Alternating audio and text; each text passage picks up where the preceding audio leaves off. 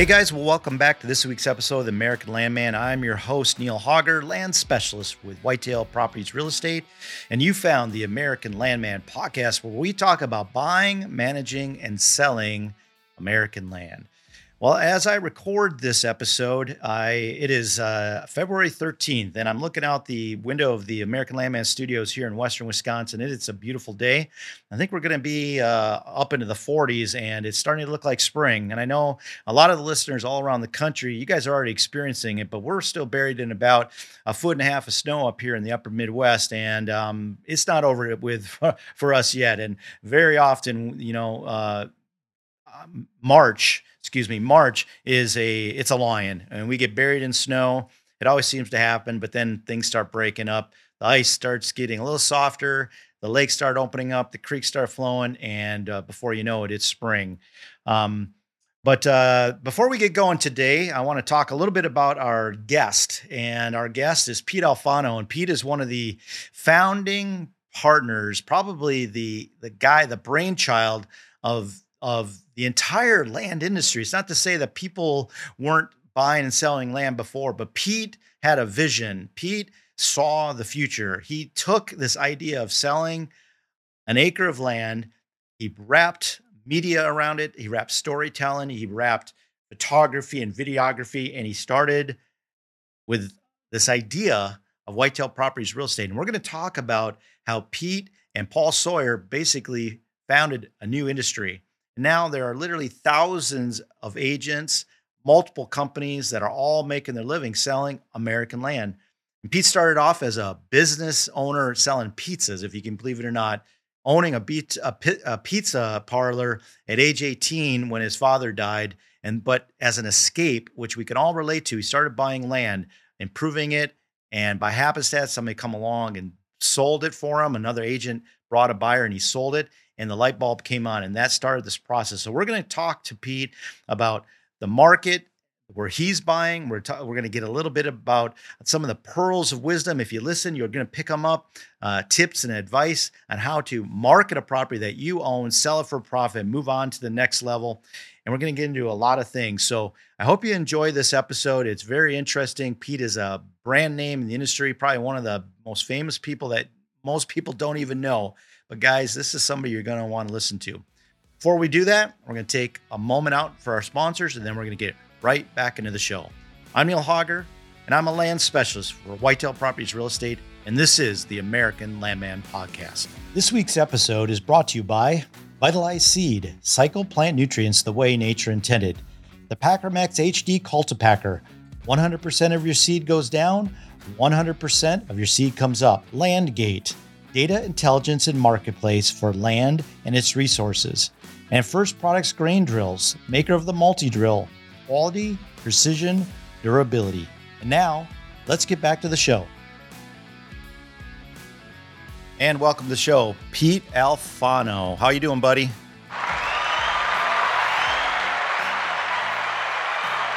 Neil. How's it going, man? I'm doing good. Crowd's going crazy once again. This is going to be one of the best conversations you ever heard, because if you don't know Pete, and most of you don't, Pete is probably one of, if not the, I'm going to say, Pete, you're the Warren Buffett of land sales. What do you think about that? Damn, that's pretty cool. I like that. I don't mind the T. Boone Pickens, Warren Buffett. All right, T. Boone Pickens of land investing and sales. Yeah, dude. So all right. So you tell me if I'm right on this. I think you were the initial thought of the concept of selling land, at least on a large scale, like Whitetail Properties does. Is that a fair statement to say? I would say that's pretty fair. I mean, I don't want to take all the credit for it, because I'm sure there's a lot of people that have thought about it in the past, but I don't know if it's my ADHD or what it is, but I'm always 100 miles an hour all the time and always thinking. And, book smart-wise, I never was really academically gifted. So I had to use my brain in other ways. So I shut up and listened to a lot of smart people, basically is what I did. And and land was just one of those things that I always found a passion in. And after my father passed away when I was 18 years old, I literally looked to the outdoors for some, peace and solitude out in the outdoors. I mean, that's kind of where I got my joy in life. And to this day, that was 32, 33 years ago. Damn, I am that old. Yeah. Mm. So I just literally try to figure out how to create a business around a passion. So, you hear people, and I'm kind of jumping all over the board because I'm kind of high on coffee this morning, but when people talk about having dreams and wanting to do this and this, and I think it gets pushed so hard on people and kids these days that they hear it so much that it's almost like, no, it's just, I hear that all the time. And I'll show me someone that's actually done it. So I like to be kind of the face for that. You know what I mean? Like I struggled through school, but I've been successful in life, and I've always said, if you can win 51% of the time, you're going to win at life and be successful. And that's kind of where I'm at. Yeah. I've said that too many times, that if I just try a little harder than the average guy, I'll be above average my entire life. And it's a simple philosophy that I've carried because I'm probably like you. I wasn't super academically gifted, although I did go on to high level education, but it was basically hard work that got me here. But you started, so I don't want to tell the story, but your family had a series of pizza stores, as I understood it. But were you outdoorsmen as well? Like, walk us through, like, from childhood until the conception of Whitetail Properties. So, growing up as a kid, I fished quite a bit.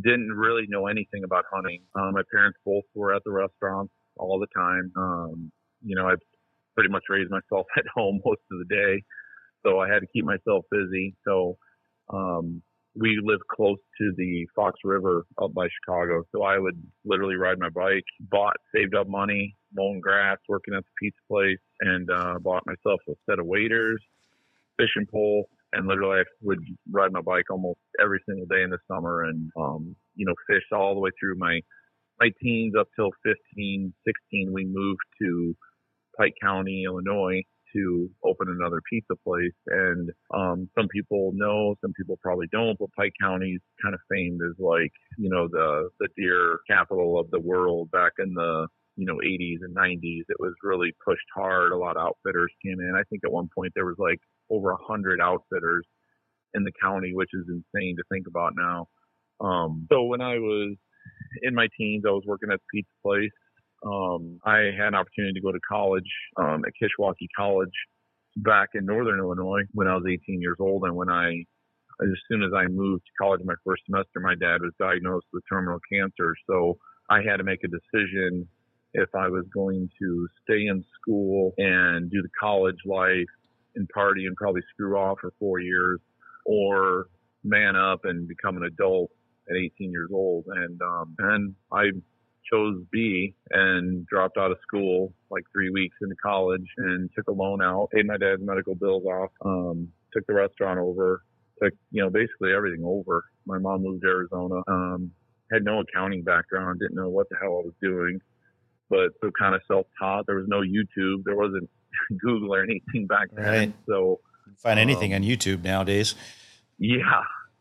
So that was when I was 18 years old. And I really, when I was probably 15, 16, when I moved to Pike County, good friends of mine, their father took me bow hunting, and I really got a taste for it. I still remember the first morning I ever went bow hunting in my life. I was 15 and a half, and I remember seeing like this little scrub buck walk by, and to me, that was like the biggest thing in the world, watching that thing. It could have been a 200-inch deer. The thing was like 60 inches, but just seeing something in the wild walk underneath a tree stand, I was like, holy cow, I can't believe I haven't done this yet. So I really had this burning desire to figure out how to do it. But then on the other side, I had a lot of responsibilities at the restaurant. And an opportunity came along. I was able to buy a farm because I said, I'm working 70, 80 hours a week at the pizza place. I need to figure out I need to buy a farm. I need somewhere to go at least one day a week on Mondays when the pizza place is closed. So I bought a 40-acre tract of ground. I was 18 years old. Back then, the banks, I did all my banking, small town, America, mom and pop, and they gave me a loan with no money down, and bought the farm. I put in gates, put in a food plot, basically by hand in a four-wheeler. And the place looked really good. I hunted it. I enjoyed it for, I guess, about a year. And a friend of mine owned a real estate company in town. And he said, hey, I've got some clients coming in town and they're really looking to buy a hunting farm. Do you mind if I show them your place? And I'm like, yeah, but you know what? Man, what am I going to do if I sell that farm? And he's like, just go buy another one. And I'm like, well, hell, I never thought about that. So they looked at it, loved it. They looked at like 7 farms on the market. Mine was priced the same as everything else in the market, and with all the improvements, it was a killer farm. So I made a good little amount of money on that farm, and so that happened about 2, 3, 4 times in the first year when I was 18, 19 years old. And I started thinking, wow, this is kind of crazy. I get to go outside, work on these farms, build them up, hunt them, and I'm making money, and I'm not having to stand on my feet 70, 80 hours a week slinging pizzas and getting yelled at by customers. So I'm like, damn, this is a pretty good gig. So fast forward a couple of years, and I expanded operations, and I started outfitting in Southern Illinois and Kentucky, and that's where I met Paul Sawyer. And Paul was actually owned a production company and was filming a gentleman for a whitetail hunt for a show that's Adventure Bound Outdoors, I believe is what it's called.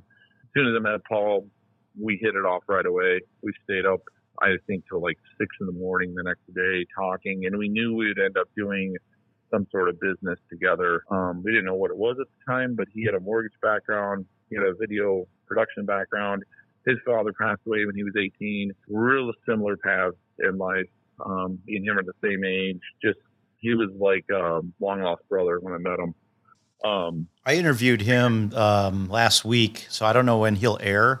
So for the listeners, if you want to hear the other side of the story, look for Paul Sawyer's interview. Well, about what year was this, Pete? Oh, man. It would have been, think about that. No, man, I got to think really hard. Around 2005-ish, 6, somewhere around there. 2005 probably. And you were buying and selling land at this point? You were kind of doing these flips? I was, yeah. Okay. And I still had the restaurant, and I was at I was kind of at a point in my life that my restaurant business was so good that I was just exhausted. I literally, we were open 6 days a week, and literally 6 days a week it was like standing room outside for lunch and dinner at my place. I was to the point I was going to have to literally tear the restaurant down and rebuild. And in a small little town, to rebuild, for over $1 million, it's scary when you're, in your 20s to think. And I knew at that point, I said, well, if I invest, if I spend over $1 million, open a pizza place in a tiny little town, then I'm here. This is it. I'm here forever. So it was kind of a perfect storm because I remember we were driving in my truck one day and I had a closing statement. Paul picked it up and he was looking at it. He was like, wow, you made, X amount on this farm. And I'm like, yeah. And I said, I didn't even own it that long. It was just like really quick. So we started actually so me and Paul bought some farms together too. And then even like Jeff Evans, Jeff, yeah. I mean, he pretty much runs the company now. I used to drive him to school when he was in junior high with my brother. Me and him used to buy farms together, which is funny. Now when you think, it's crazy. Like he runs Whitetail Properties now. And like I used to drive around in my Cutlass listening to rap music and driving him and my brother to school. But yeah, so one day we were talking, me and Paul were just like, hey, we should start a real estate company and a TV show and about hunting property. And it was as simple as like, well, what the hell would we call it? Like, I don't know, Whitetail Property. No one's doing it, Yeah, great idea. So there were some other guys. So the other partners that founded Whitetail Properties with us, they actually were buying farms in the same counties I was in my 20s. I was actually competing against them. This is Rob Saunders, right? Yeah, Okay. Rob and his group. So I would be, so I had a little bit of an inside because I was local. These guys all lived out of state, but my downfall was, I was a couple strikes away from being broke just from not just having the pizza place. And these guys were older than me and all had established businesses. And so it was always a money thing. It was like, well, I could probably do this one. I'll be stretched out, but those guys could just buy whatever they wanted. So I had to buy stuff on charm and just who I was, and my reputation, and not a pocketbook, I guess, at that time. So I clawed and scratched and, got deals done. So I remember, me and Paul were talking. We're like, okay, let's do this, start a company. And Paul's like, okay, we got to find a broker.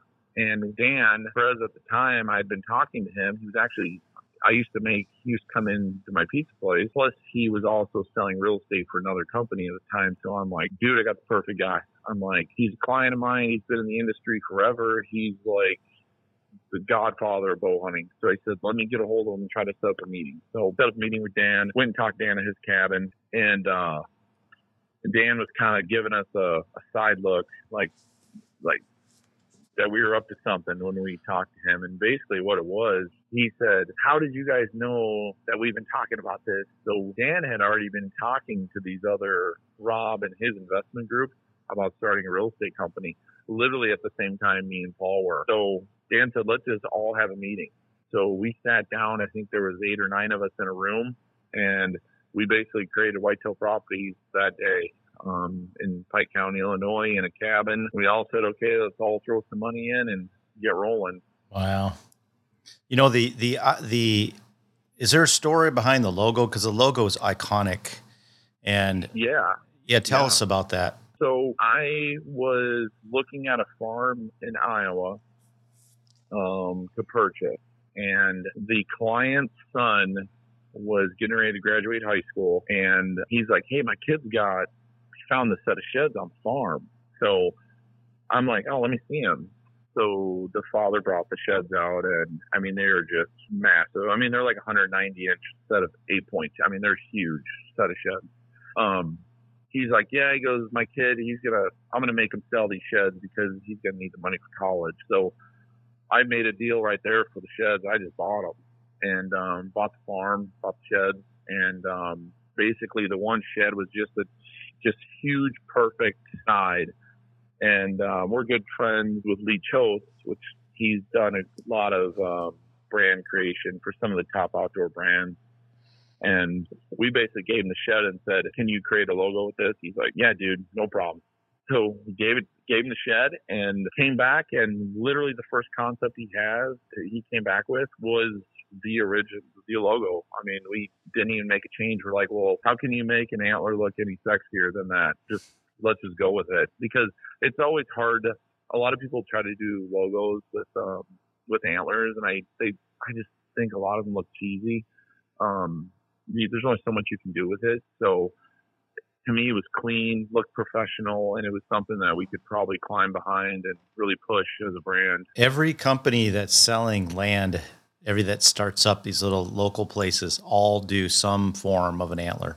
It's amazing. Yeah. Yep. And it had to come from, the inspiration had to come from you guys.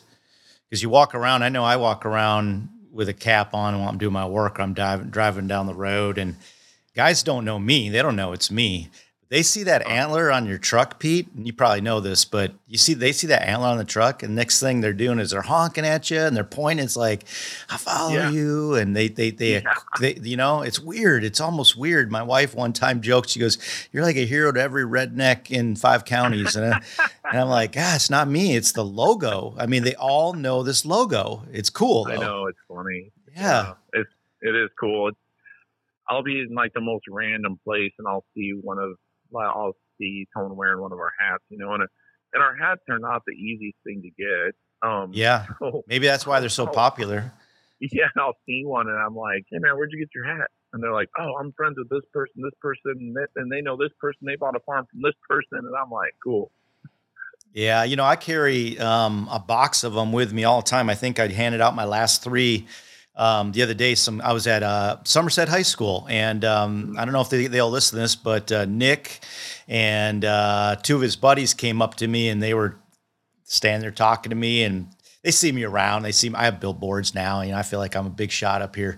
I'm a legend in my own mind, as I always say. But they came up and they're kind of giddy and talking to me, and so I came back that afternoon, and I left 3 ball caps at the high school office and said, "Hey, can you call Nick and tell Nick that Neil came in and left these for him, and give them to his 2 buddies that met me today." So, yeah. Oh, that's awesome. Yeah. And I carry them around with me in my truck if I have them. And I tell people, hey, if you point at me and pull me over or come up to me and say, I follow you on social media and show me that you do, I'll give you a ball cap as long as I have one. So, yeah. Yeah, that's cool. They're coveted.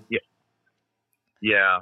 I literally, my assistant just ordered like a whole case of them to send to the house, because I like to just send them out randomly to people, and then like different organizations and things, they always, for donations and things, they're such a cool item to have, because they're kind of hard to get, especially that Sika, the black Sika Whitetail one. I love that hat. Yeah. So now I'm going to get inundated with text messages. Can I get a hat? And guys, honestly, I'll do the best I can.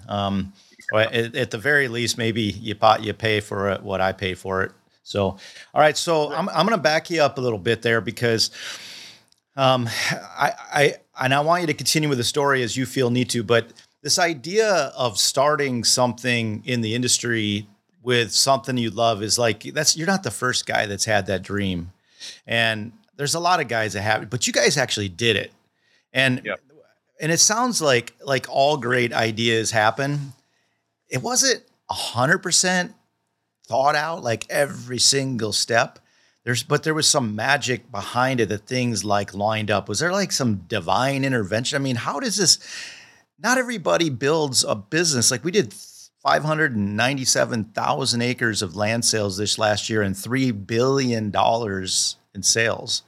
I mean, that doesn't happen every day. No. And I'll tell you, I just had this conversation with someone the other day, and because there was a stretch of, I'm going to say 3 to 4 years that was pretty tough going, right? But the magic behind the company, the foundation of our company, is the original owners, and every one of us all come from different backgrounds. So we all had businesses of our own in all different aspects.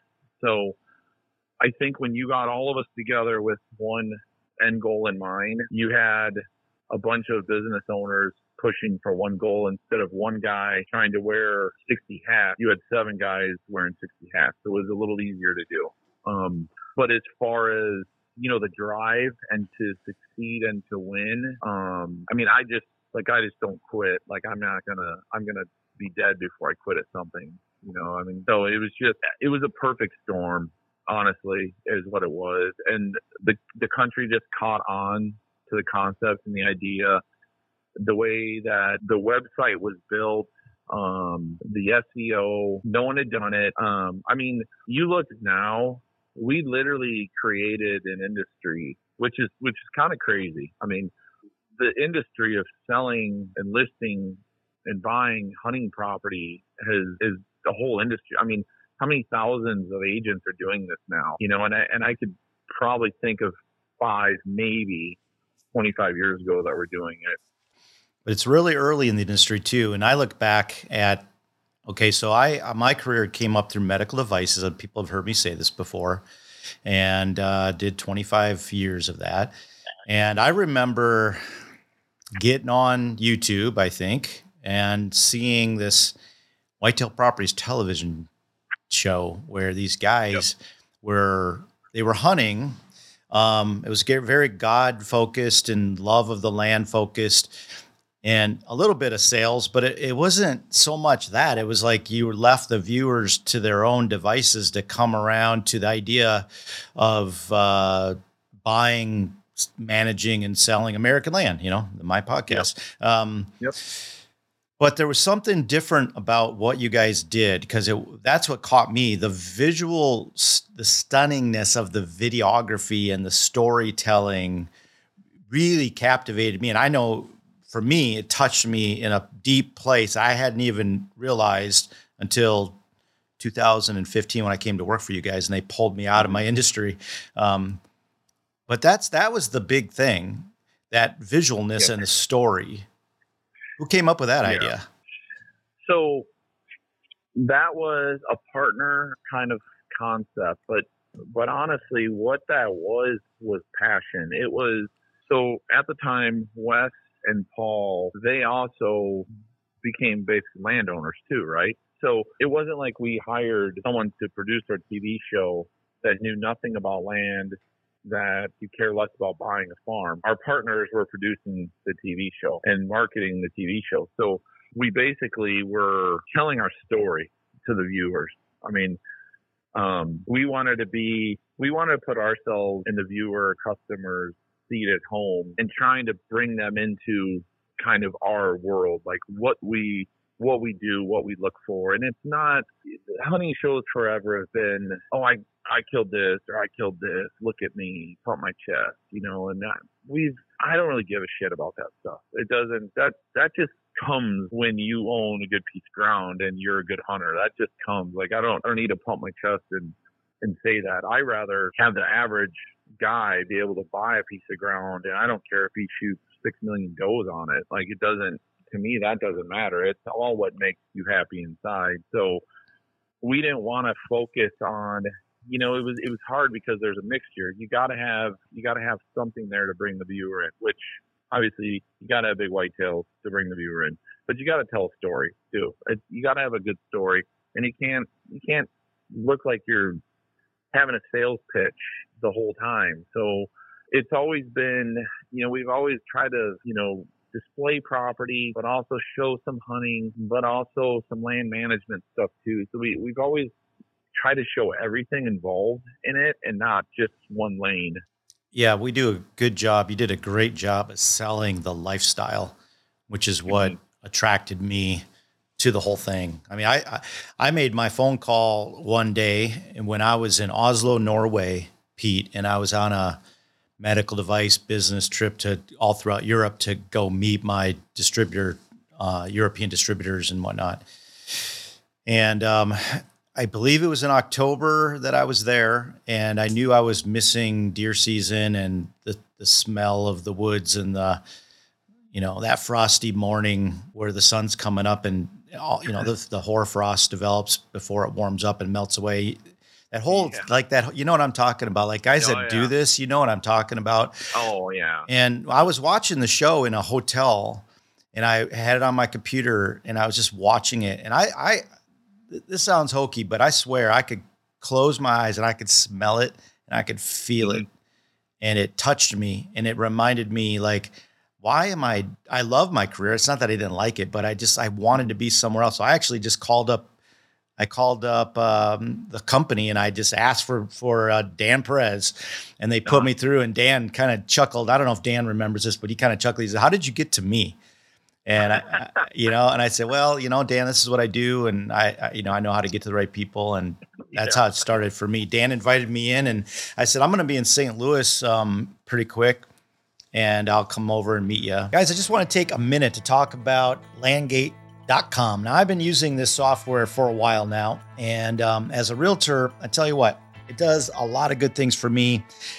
If anything, it really sets me apart from the average real estate agent that's just trying to sell property, and I can be looked upon by the landowner as a guy that brings resources.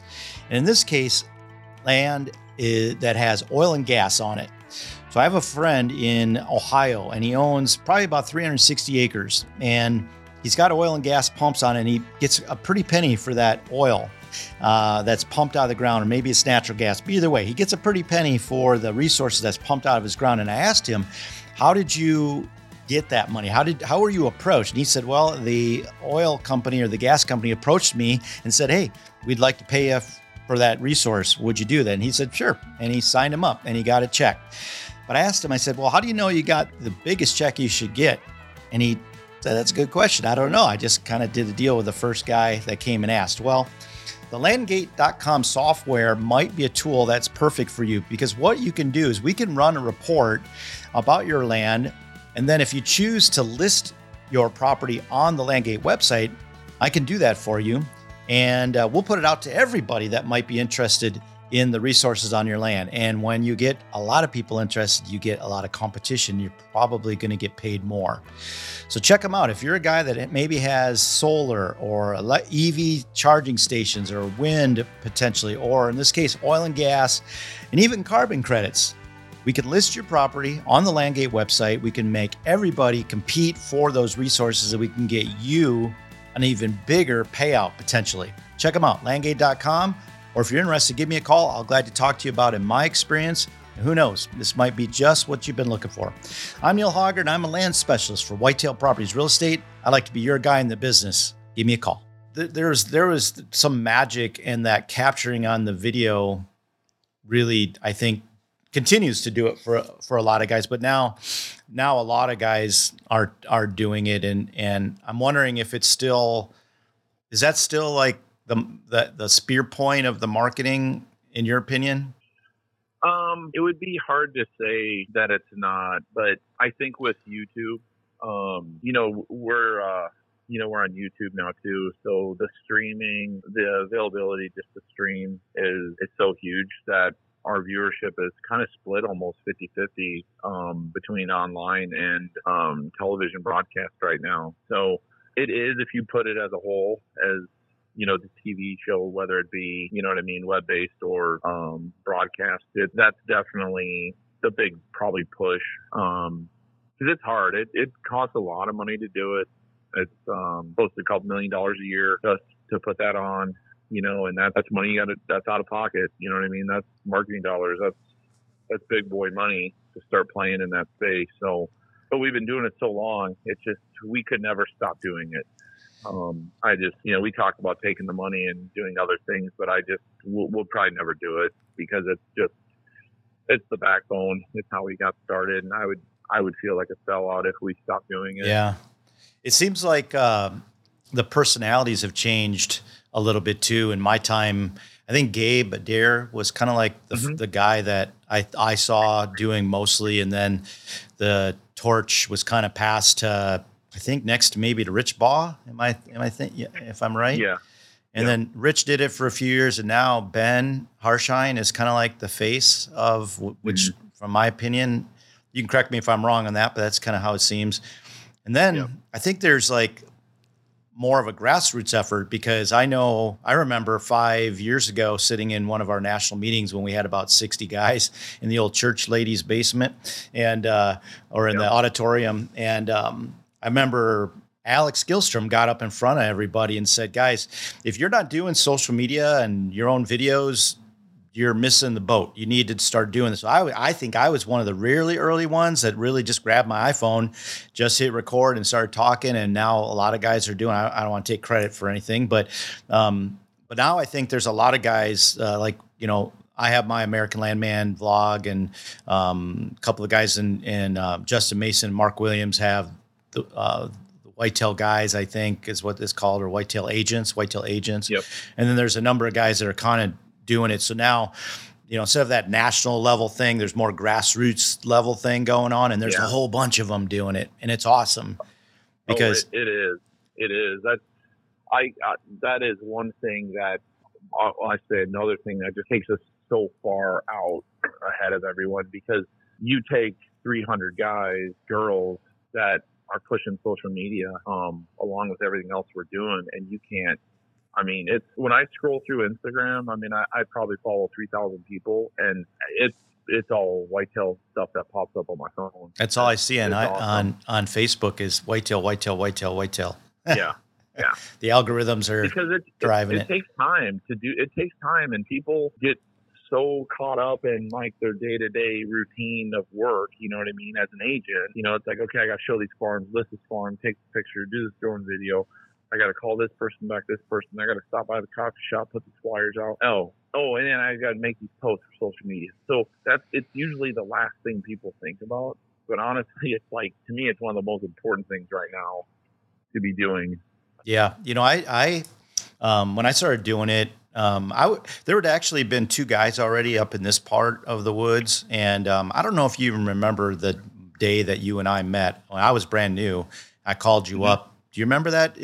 We Yeah, went and I met. remember. Okay, we went to a coffee shop someplace. I don't even know where it was, but that was very early in mine. I think I literally just was coming on. I don't even know if I was hired at that time, Pete. I think I was still like, should I really do this? So thank you for that, but for taking time. Yeah, I think that meeting was in Roseville, Minnesota, and I think you needed me to kick you in the ass that day. I think that's why you met with me, because you wanted me to push you over the edge. Yeah, I think so. Because I think they had offered me a job and a territory, and I said no because I just didn't feel like it was where I needed to be.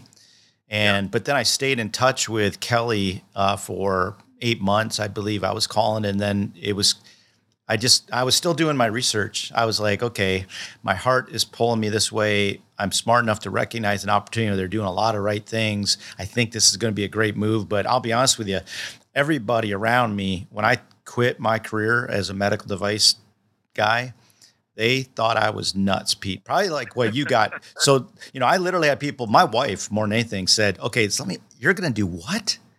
You're going to sell hunting properties as a real estate agent. What? I'm like, no, you don't get it.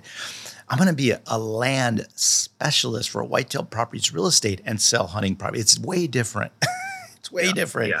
I even had a guy for the Dinah Realty, a local name you might even recognize. I won't say his name, but he said, why do you want to niche yourself so tight?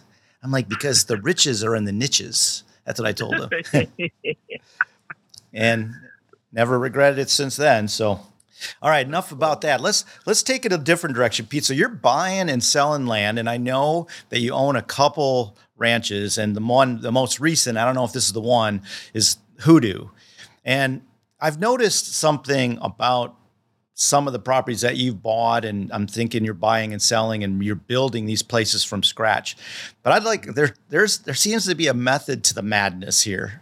And I hope you know where I'm going with this, because I want you to tell me if I'm right. But you're buying and selling properties, and you're building them and you're selling them. Tell us about that. Yep. So basically what I do is I kind of look in areas, and I really love Western Kansas, because I like Kansas because it's a one buck state. So it's not overhunted. And then Western Kansas, it's huge tracts of ground. Okay. So I'm just going to use that for instance. So you got to start with a good foundation. So what I look for is trying to find something that's out there in the market that I feel like has the potential to grow big deer. Because if you can grow big deer, my philosophy is if you got a big deer, you always have a big sale. And a big sale doesn't have to be over market price. It just means it's going to sell. You're not going to be stuck with a mediocre farm, because the pictures will back it up. So once I go in there, I just do an evaluation of the farm and just figure up, okay, I think I need to do X, Y, and Z. It might be 10 food plots. It might be gates. It might be to put in some ponds. Kansas, you can feed there. So like I'll feed protein, pretty much all year, because I'll draw deer in from everywhere. I mean, I literally just on my new ranch in Kansas, I had mule deer show up the other day, like just an absolute giant mule deer buck. And they haven't been in the area for probably 25 years. And literally they're coming there because I have all the groceries. That's why. Basically, I'll sit there, I'll take inventory, I'll hunt it, I'll film on it,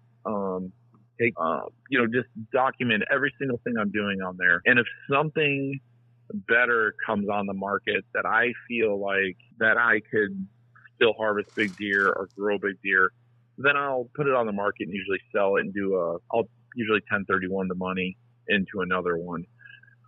I'm getting to the point now though that I've kind of found my unicorn ranch in Kansas. And I actually sold part of it, and I'm in the process literally today. I'm buying it back, which is crazy. I sold it for like $2,800 an acre, and I'm getting ready to pay $3,800 an acre for it. And I did all the work to it. So I'm buying back my own investment pretty much, but that's one of those things. Like, so that's my personal place that I'm probably never going to get rid of. Right. I'm going to that's going to be my hunting spot. That's going to be where I spend holidays and probably live half the year. Is this the one that you're building the whole barn house that we see you post? Okay, that's that one. And how many acres is that? Altogether it's 3,000 acres now. Okay. 3,000 acres there. And then like Hoodoo, I sold Hoodoo, and that's getting ready to, and then he bought Hooray and a couple other ranches. So he's getting ready to actually list that farm this year. So that's going to hit the market, which is cool because when I had the place, there was 0 improvements done. So I managed and did all the work on that place for 6 years, put in $1 million worth of waterfall improvements on there. The hunting, the deer hunting, everything. It's cool looking back 6 years ago and saying, wow, you might see 10 deer in a day on this place. Now you'll see 50 in each food plot. You know what I mean? It's cool. To me, that's what drives me too. It's not, I just like doing it. I think I'm addicted to the whitetail deer, I think is my problem. You know, some people have addictions. Mine is definitely a deer. So that's probably my biggest drive on these investment properties is I'm already in the space. You know what I mean? I'm already doing it. I'm looking at all these killer farms all the time, and it's just hard for me not to invest in land because land is just it's never hurt me. It's always been good. Even when economies are bad, it's always been good to me.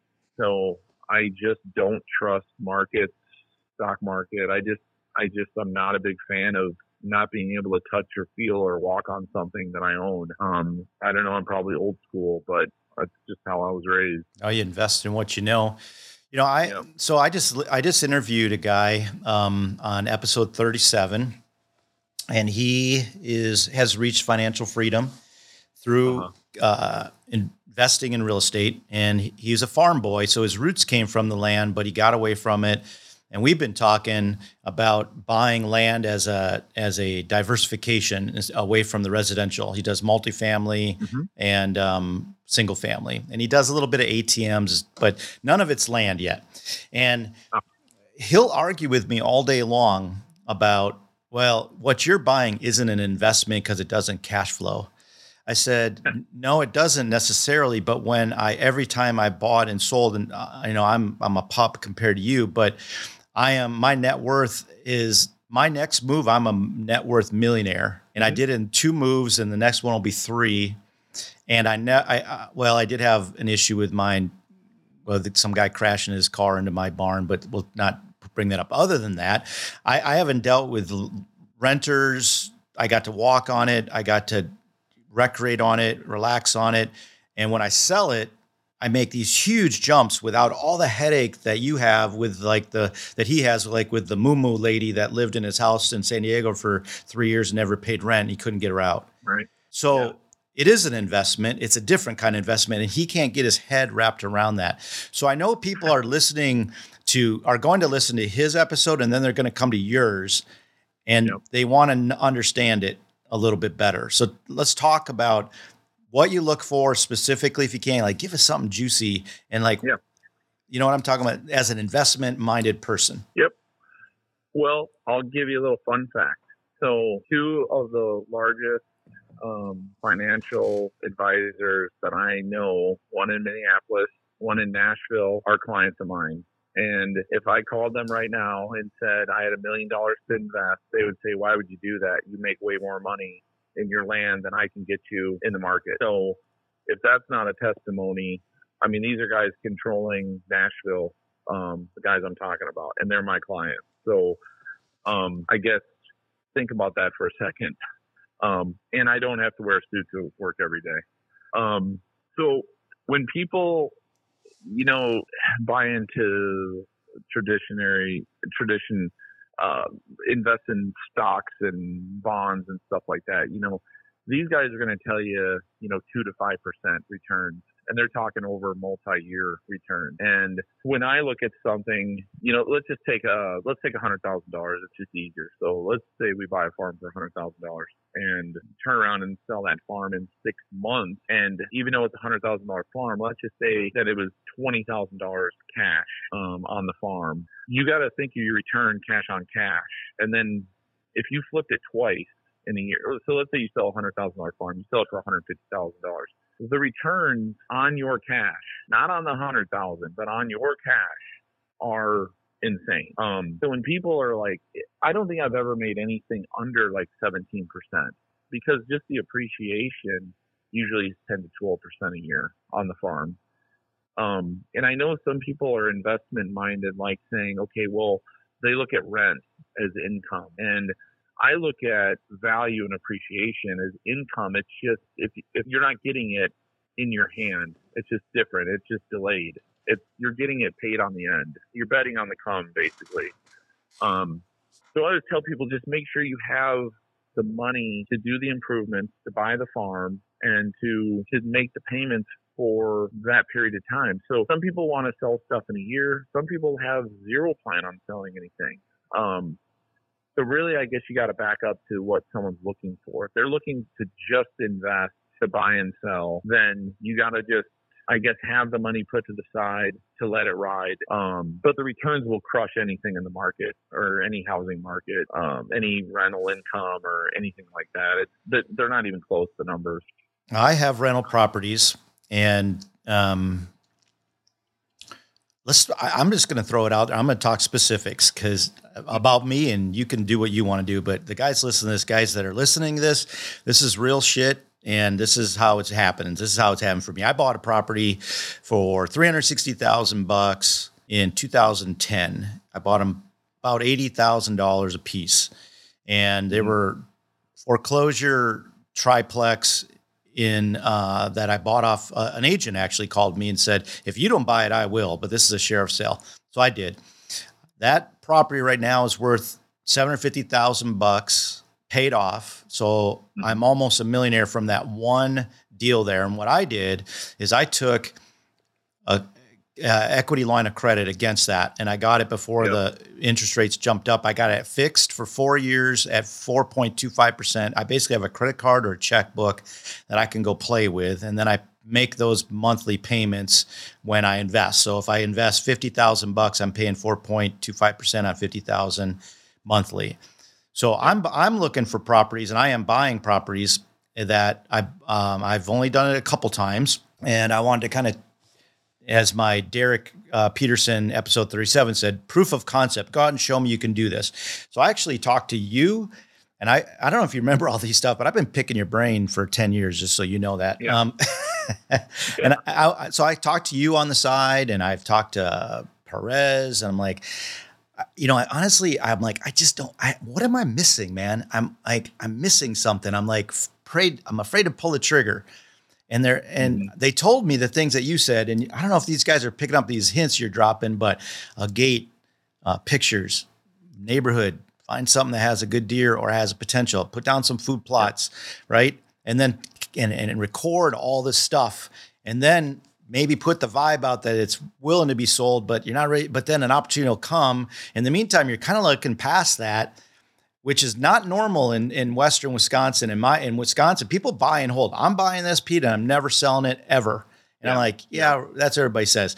And I'm like, hey, if that's what you do, great. But I'm buying this with the idea that I am going to sell it. And when I sold Indian Creek, and that was another thing, I named my properties. We haven't got to that. Oh, yeah. I named my properties Indian Creek Lodge.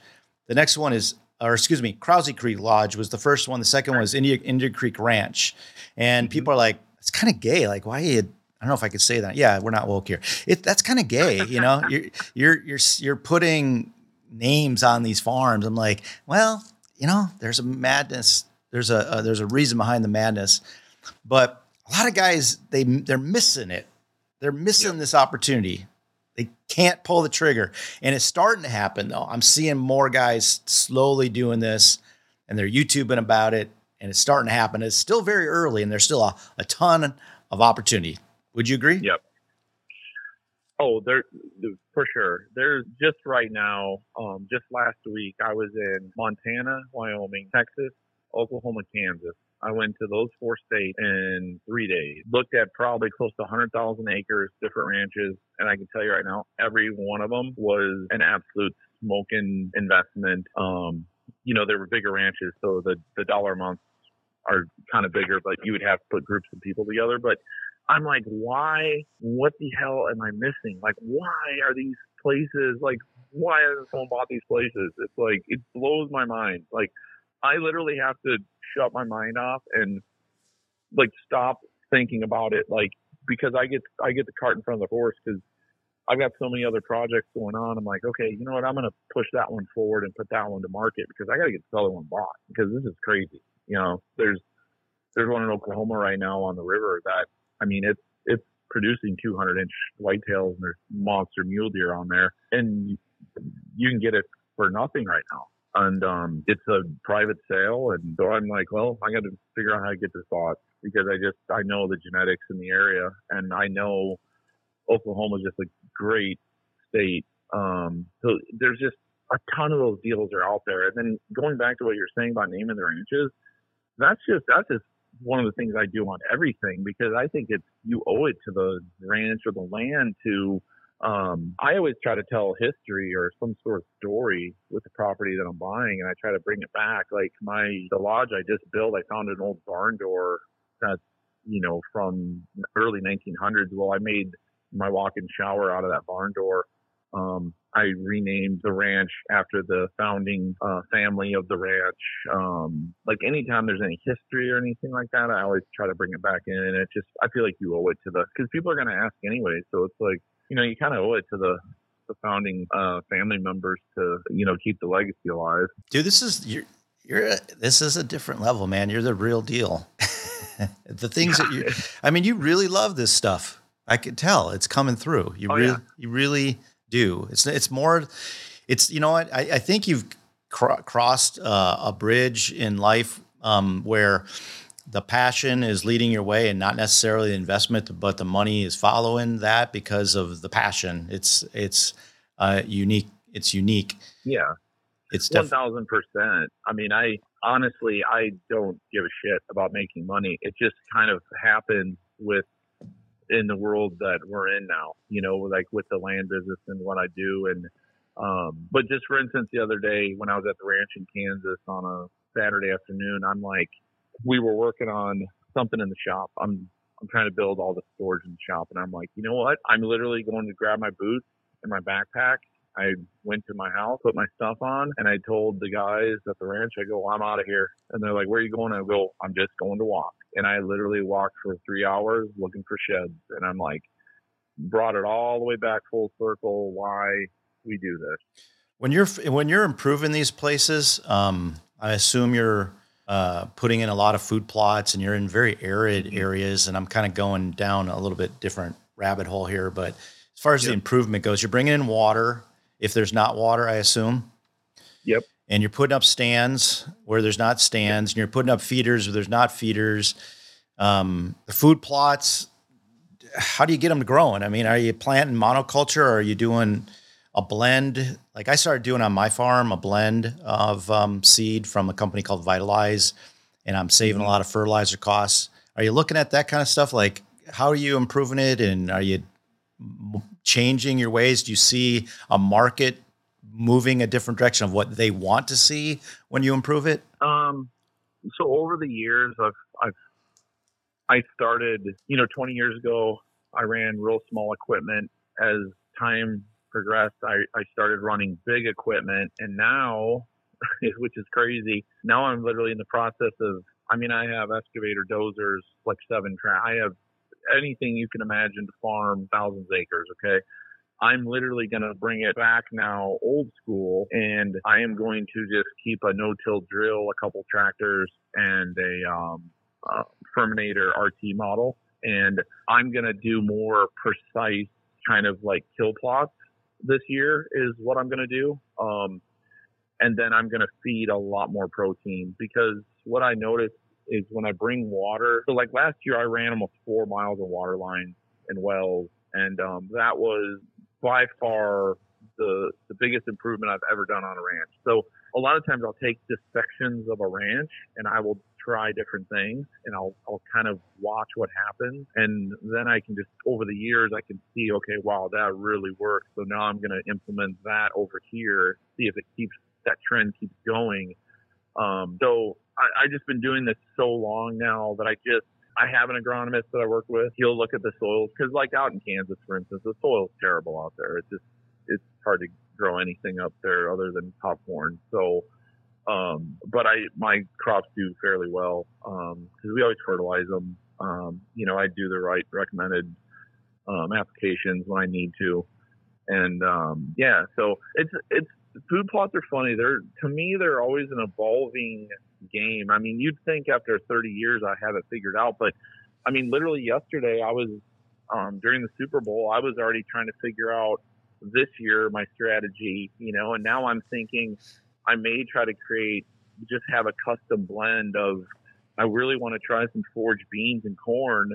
And then when they're about ankle high, I was going to try to drill in some brassicas, like right in between just the rows, just to see if I could get it, because I need tonnage like out there because I have so many deer, right? I'm bringing so many deer into the property from other neighboring properties that my deer can eat me out of a field so super fast.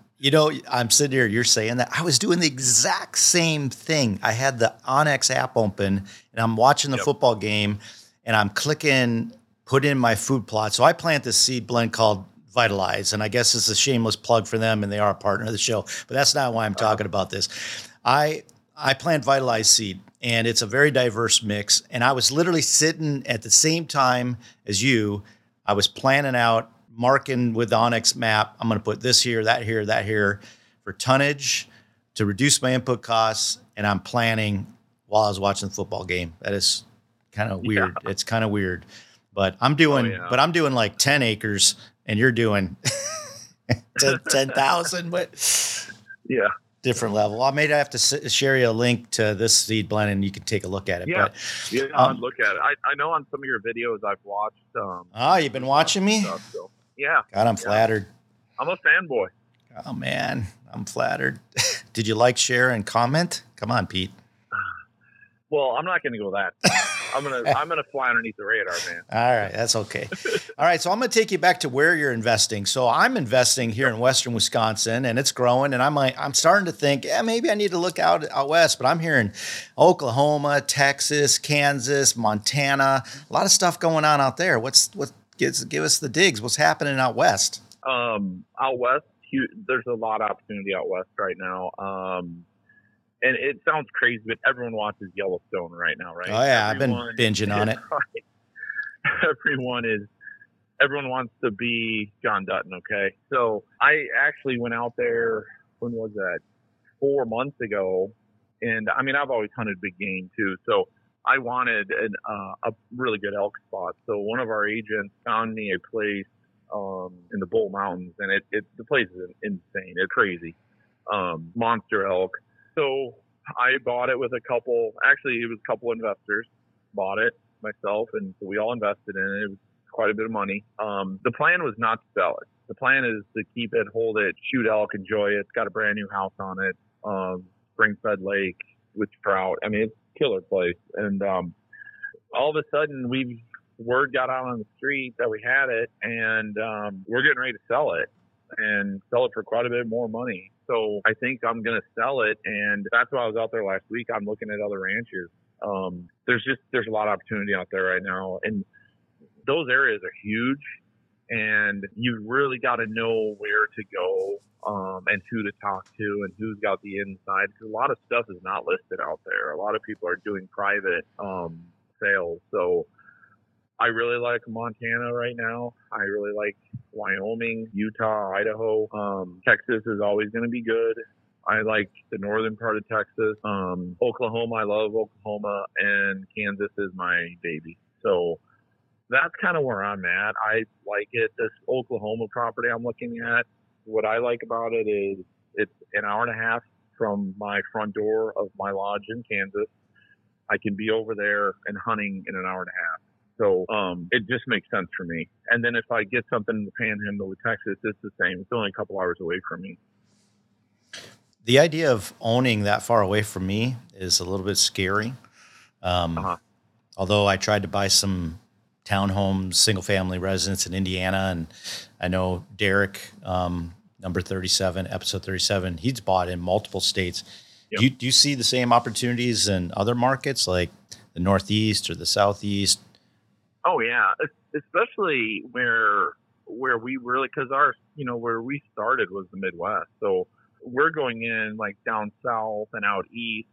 I think that's an absolute home run for anyone looking to invest or buy a property right now, either to hunt and enjoy or for an investment, because a lot of these areas that we're going into, I think we're going to have pretty strong hold of the market really quick. So if you can, I think markets are going to be changing for the better in those areas that we're in. So You're talking about the company having a stronghold, like market share of listing? Yeah, okay. Yeah, we'll have market share in in a lot of those areas, those newer areas that we're going in outside the Midwest.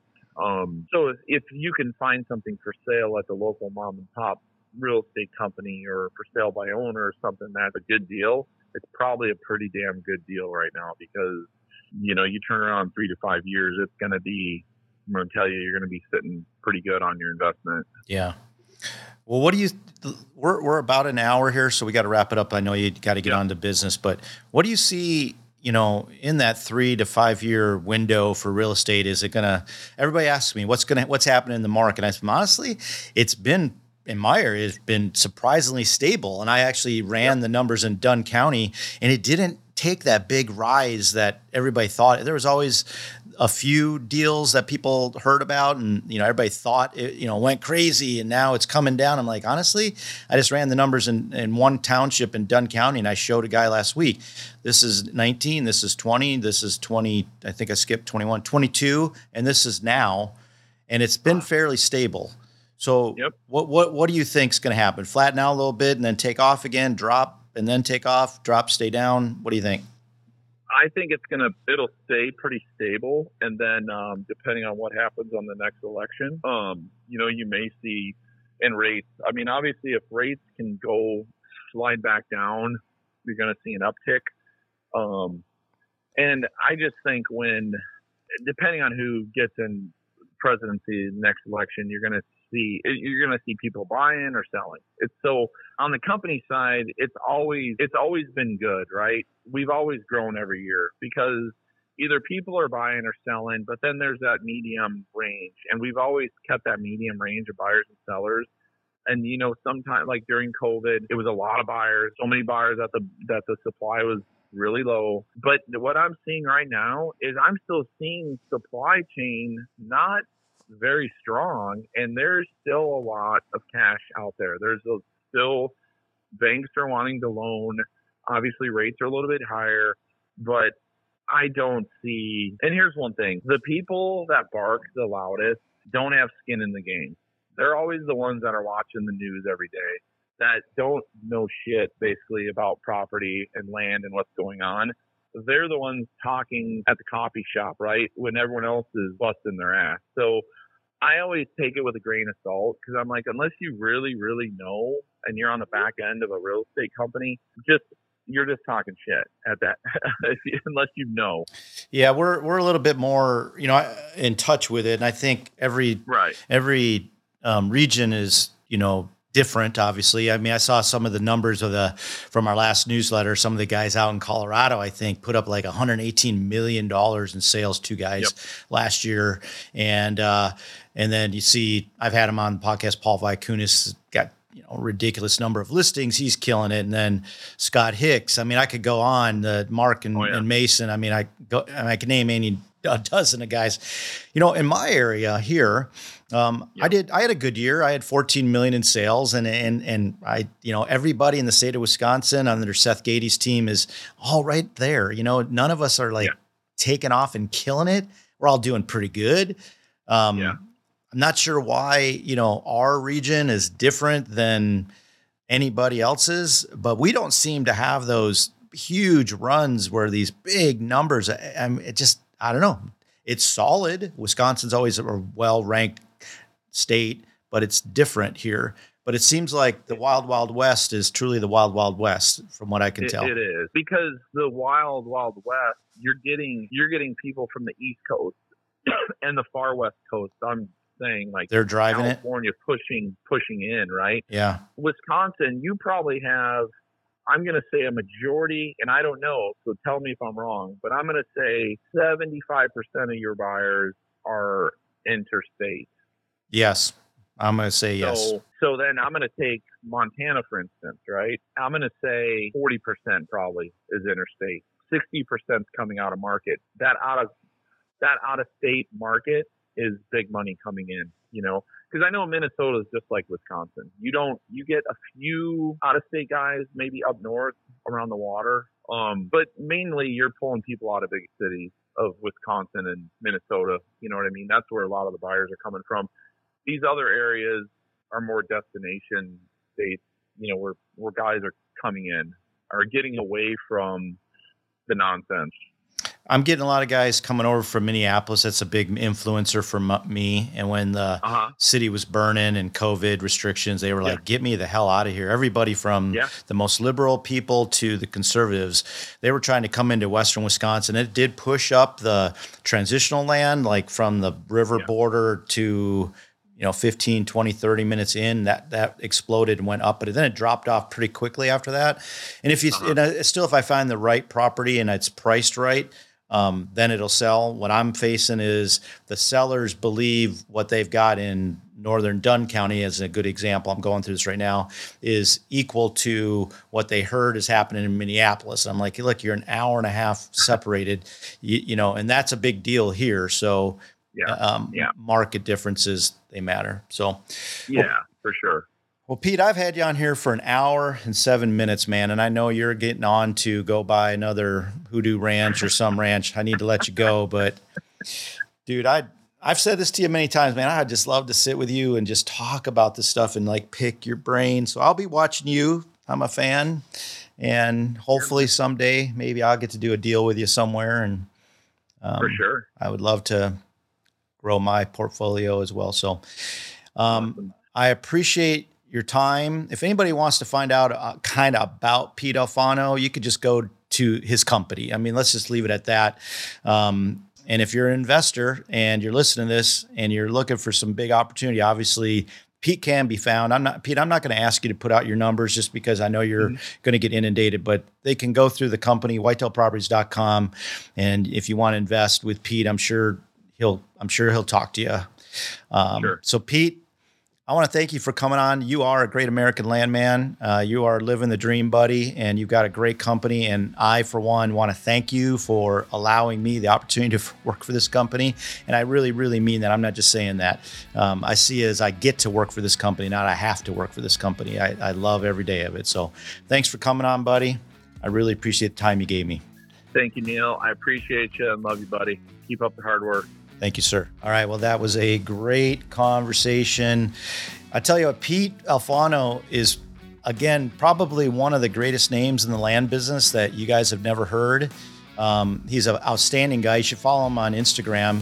He's really into hunting, as you get to see, but he's really, really into mixed martial arts fighting, MMA. And he's got our logo on the asses of some of the greatest fighters out there, but he's a cool guy. And, I've known Pete for a few years, and I know that he is buying a lot out west. So I hope you guys kind of perked up when you heard that. That was a little clue of maybe where you need to start looking. But there's opportunities everywhere, guys. There is a Whitetail Properties land specialist in nearly every state. We're in 40 states now.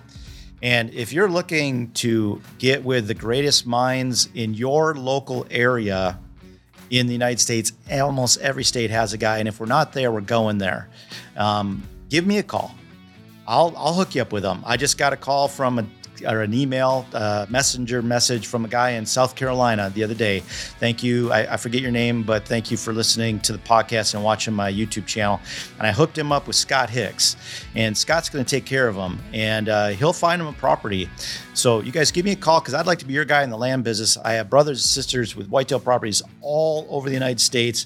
We're moving and shaking in every neighborhood. And if we aren't there now, we'll get there.